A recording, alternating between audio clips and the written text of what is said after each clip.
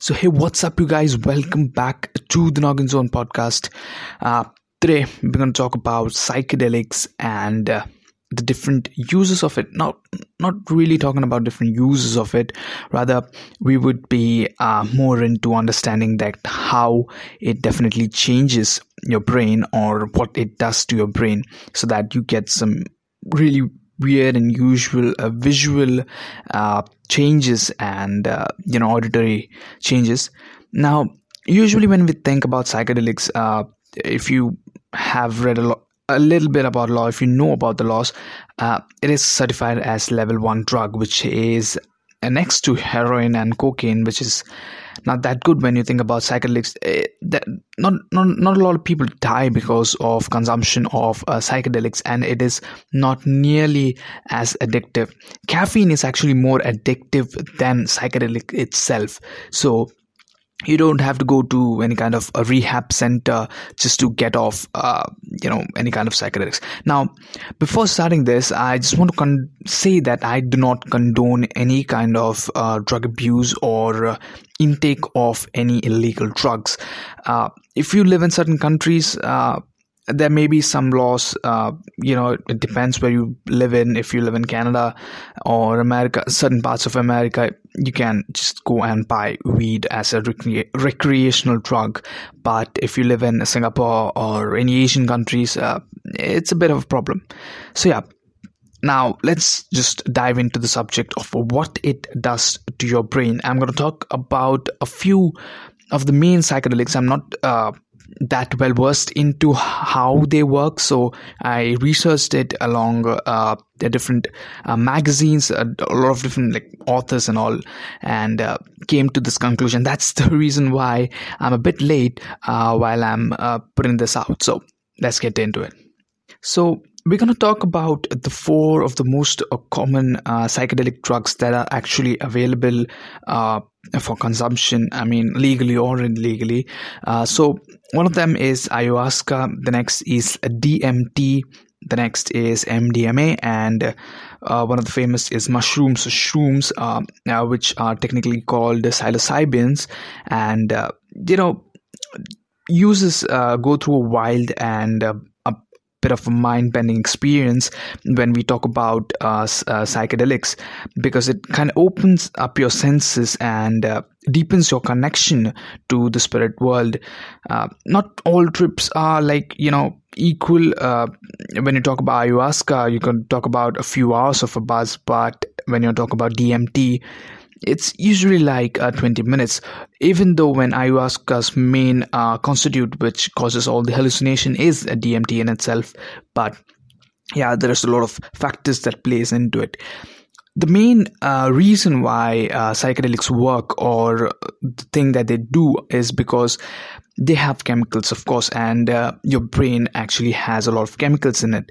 So what happens is our brain has certain receptors, so it kind of understands what chemicals your brain is releasing at certain points and acts accordingly. So that's the reason why we feel sad, or we kind of feel happy at certain times. We feel sad and angry, maybe, everything that you feel is just because of chemicals. What your body actually feels is chemicals. We're not going to talk about anything spiritual at this point, because again, that's a different topic. So talking about all these psychedelics, and as I said, it's usually the chemicals which causes all these problems, or anything that your body goes through. So when we talk about any of the chemicals that we intake from outside, it's definitely gonna change your chemical constituent, especially in your brain, when we are talking about psychedelics. Now, in this thing, when we take, supposing, shrooms or psilocybin, which is commonly known as, it usually gets attached to the serotonin receptor. Now, serotonin is chemically present in your body, and it's present in your bloodstream, it's in your brain usually. But what happens is, the serotonin is actually a feel-good kind of a hormone, which actually helps you to kind of get better, feel good, rather than sad. So serotonin is actually a feel-good hormone or a chemical. So what happens is when you take in a shroom or any kind of psychedelics, it goes and attaches to the serotonin receptors, which makes it feel that you are actually feeling good at that time. And usually the chemical that goes and attaches closes the lid to that receptor, which means that the chemical actually stays in that receptor for a really, really long time. And we can talk about an LSD trip, which lasts about like 12 hours or 8 hours, depending on the dose that you're having. But yeah, so that's the whole thing that goes into psychedelics. So the first thing is we're going to talk about ayahuasca. Now, ayahuasca is not usually famous when you talk about psychedelics. It's not present everywhere. You cannot take it everywhere, especially if you are from other countries. Like if you are from, say, Latin America or Central America, it may be common for you, but here, especially in India, it's no. Nobody have heard about ayahuasca, and even this is like the second time I've heard. One which I have heard is from the Vsauce video. It's, I guess, a mind field video, and it's pretty amazing. If you want to watch it, it's on YouTube, and then it's for free. So just go on. Michael Steven from Vsauce actually goes into a place where it is legal to consume ayahuasca. He takes 2 different doses and talks about the experience he goes through. So yeah, please check it out if you want to. Now let's talk about how this thing actually works. So ayahuasca is an Asian plant-based tea derivative. Now it is combined with a different type of leaf and veins and a lot of different things. It's drinkable, I would say. It's not a pill or a strip of paper or anything like that. It was really used for a real long time. We can trace it back to like hundreds of years, and it was used as cure for a lot of mental illnesses and actually a tap into the spiritual world. Some religious groups in Brazil consume the hallucinogenic brew as a religious sacrament. And in like recent years, regular folks have started using ayahuasca for greater self-awareness.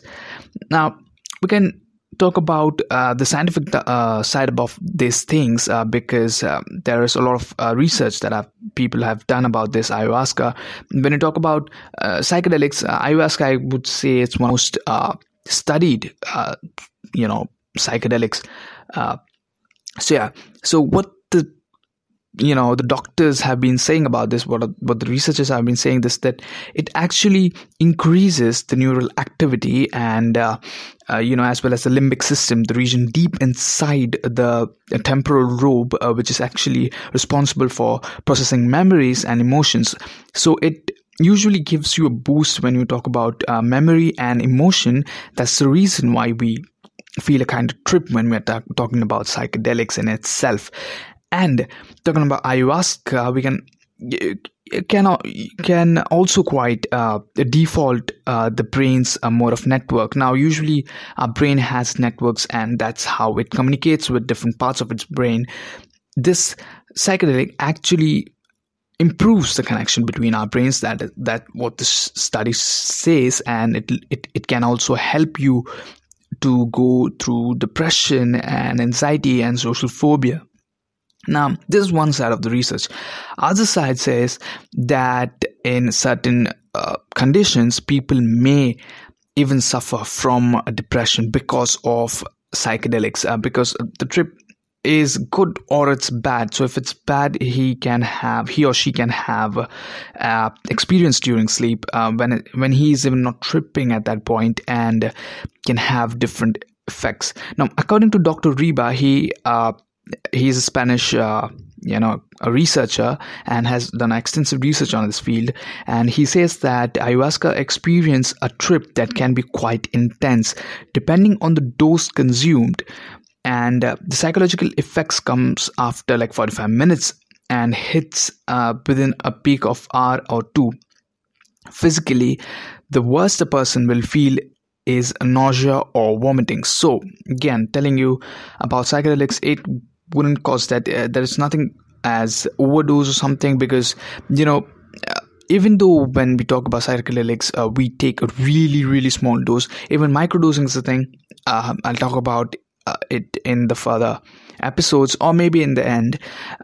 So it's usually used, and after so much research by Dr. Reba, he says that unlike LSD or psilocybin mushrooms, people on ayahuasca are fully aware that they are hallucinating. So once you trip on LSD or psilocybin, it's not that good.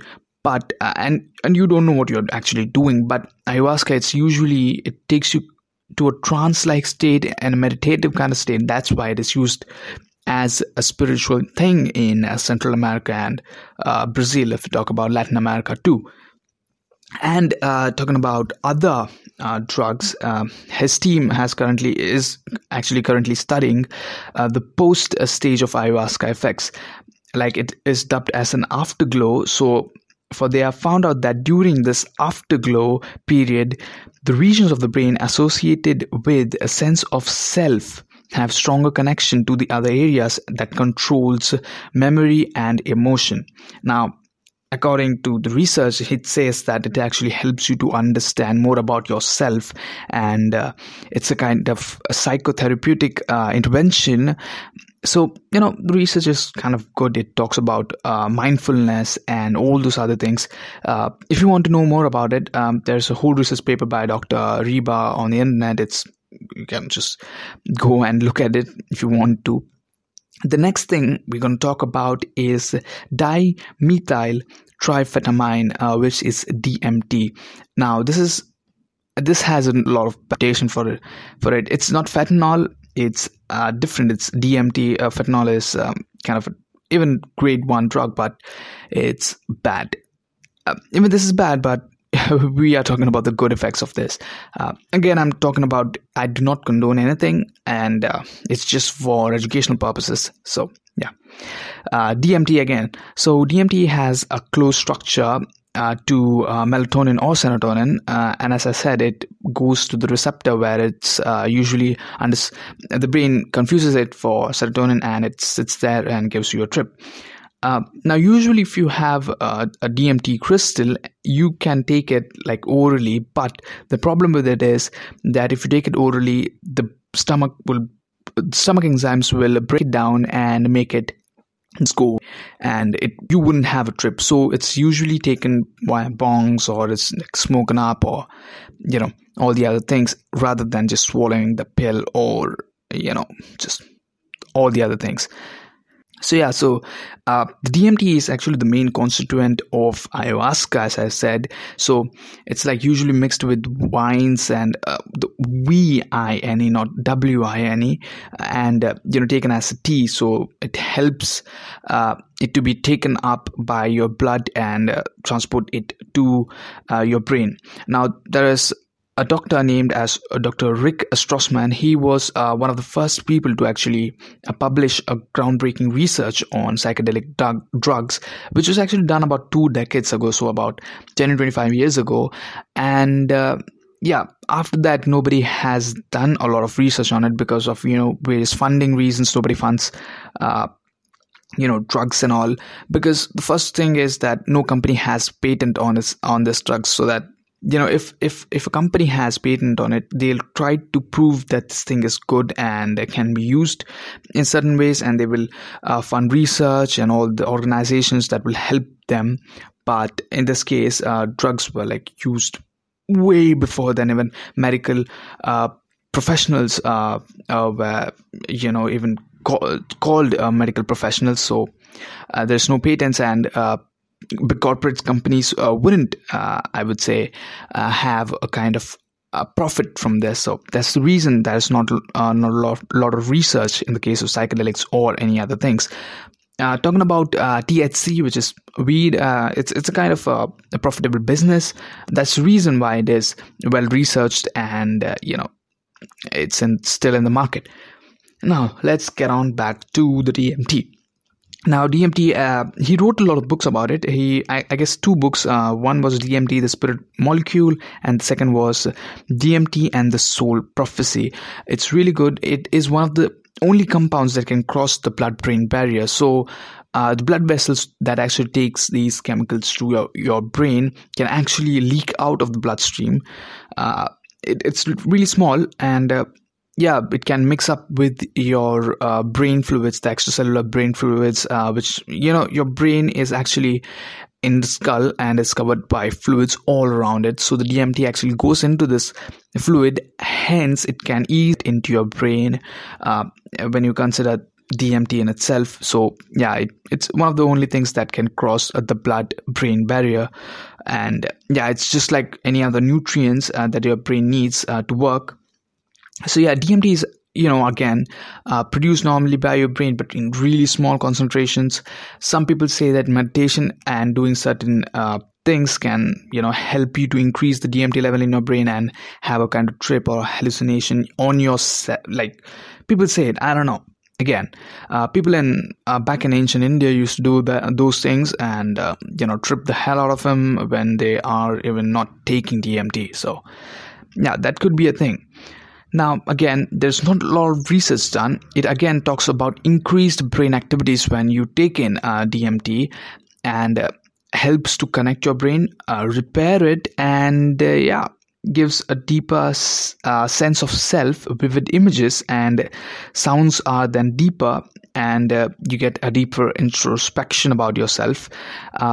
In the past, Strassman has suggested DMT to be used as a therapy tool to treat depression, anxiety, and all the other medical conditions. Now, we are talking about 25 years ago, so depression and all weren't a lot, talked loud about, and so not a lot of research had been done and yet to be done. And again, it has a long thing about it back in the days. Now, so let's keep that drug aside and talk about our next drug. So the next drug is MDMA. Unlike DMT, MDMA is not naturally occurring psychedelic. The drug, otherwise called as Molly or ecstasy, is a synthetic concoction popularly among raves and club kids usually. So that's the reason it's again not well studied, because it is a so-called a new age drug, and it's not good for anybody, and it causes a lot of different problems. It's not the MDMA which actually causes any problem, but usually, because it's illegal again, MDMA is usually mixed with other kind of things or chemicals which are not good. Again, if it's on the street, it's definitely adulterated, and certain other things are added to it, maybe cocaine or heroin or fentanyl or any other things, which actually makes the buyer to get addicted to it and come back and buy it. Because MDMA in itself is not that addictive. It's not addictive at all. Any psychedelic is not addictive. If you are getting addicted to any kind of psychedelics, it is because it is adulterated with some other kind of substituent which is actually addictive. So yeah, it is not good. So when you talk about ecstasy or MDMA, it triggers the release of three neurotransmitters: serotonin, dopamine, and norepinephrine. I don't know how to say this name. I've been struggling to say this name. Google it yourself, because I don't know how to spell it. So serotonin and dopamine is the main thing that actually it releases. So third thing, which is norepinephrine, is not a big thing that it releases. It helps your brain to release the serotonin and dopamine rather than going and attaching itself to the serotonin or dopamine receptors. So yeah, you feel good after taking it, and it also shows that the level of hormones that is released by your body, like oxytocin, it increases, which gives us the feeling of euphoria. And that's a big thing, that it helps your brain to release serotonin. Now, a large level of consumption of it would make your brain more addictive to serotonin. So small level of serotonin or dopamine wouldn't help your brain to cope up with normal things. So we can say that when you have Molly or ecstasy a day, the next day, even if your brain releases a really small amount of serotonin, it's not going to work for you. Usually when this small amount of serotonin or dopamine is released by your brain, it feels like it makes you feel happy, but your brain needs a lot of it to make you feel happy once you are addicted to Molly. So stay away from it.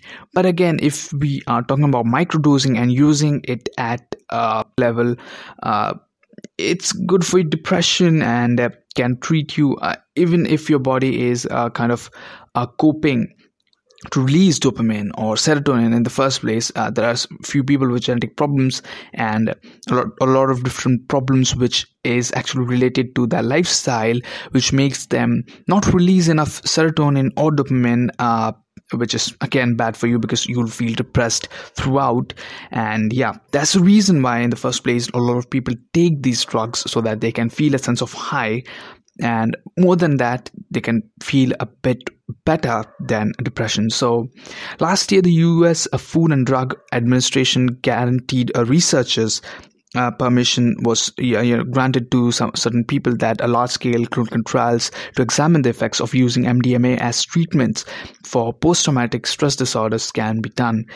And a lot of trials had been done. I guess phase 2 trials were done, which was backed by MAPS, which is an non-profit found back in 1980s, and found that it actually helps you to get through depression and through PTSD. So, and a good thing, and can be used in certain regions. But the problem is that MDMA can actually could lead to a kind of dehydration, heart failures, kidney failures, and irregular heartbeats. And if someone MDMA doesn't drink enough water or has any kind of underlying health issue, can be life-threatening. So unless like ayahuasca or the other drug that I talked about, what did I talk about? I talked about MDMA before that. DMT. So it's not life-threatening to take ayahuasca or DMT, but yeah, again, if you take a molly, it's not that good. Okay, so the next drug we're going to talk about is psilocybin. Now, psilocybin is shrooms, as the street name goes as, and there are about 200 species of this.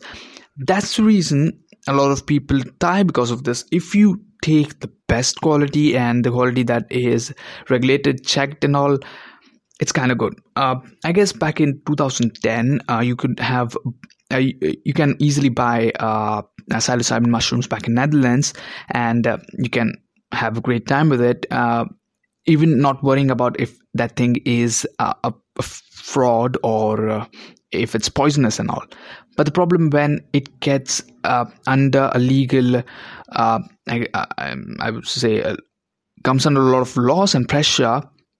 The thing is that these drugs actually get more dangerous because there are, as I said, there are more than 200 species. So you can't just look at a mushroom and say that it's a mushroom that will trip you or just kill you.